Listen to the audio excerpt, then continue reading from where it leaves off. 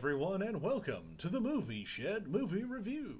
I'm, of course, your cinema-loving, shed-dwelling host, Mike.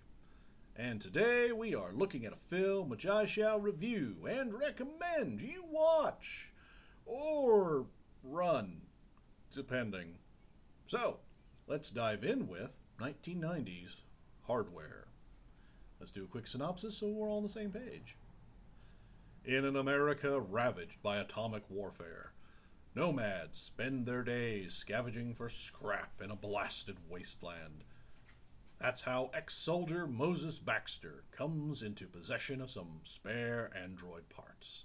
He buys them as a present for his artist girlfriend, Jill, who plans to put them in a sculpture. What they don't know is that the pieces come from a new kind of android that is capable of reassembling itself and is programmed to kill.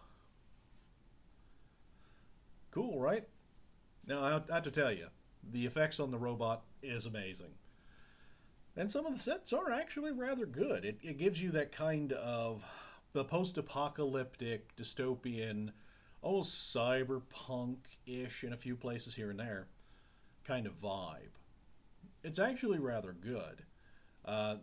Naturally, of course, the whole dystopian blasted wasteland kind of thing is a fairly cheap and uninteresting kind of landscape unless you're including like lots and lots of junk and the fact that people are kind of rebuilding on top of the ruins of the old world, so to speak.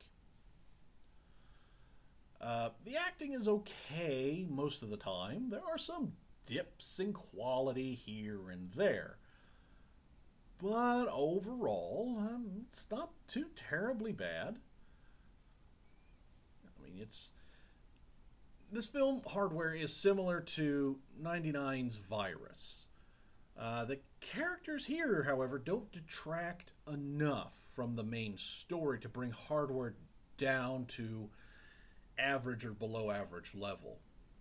There are enough good points from the story to the effects to the mostly average acting that makes this film just above average, in my opinion. The fact that the android that's been rebuilt and is on a killing spree, and the way that it goes about it, it's almost human-like instead it's sadistic. That's an interesting twist. You know, it's not just immediately going after someone and in the quickest and most efficient way possible killing them. No. This thing acts like a serial killer. It moves, it stalks, it terrorizes, it tortures, and then eventually it kills you. It almost as though it has some kind of like a pleasure that it gets out of it that makes it very unique when it comes to a robot. So, what do I think? Do I recommend this? I'm going to have to say yes, I do recommend Hardware for the sci-fi horror fan.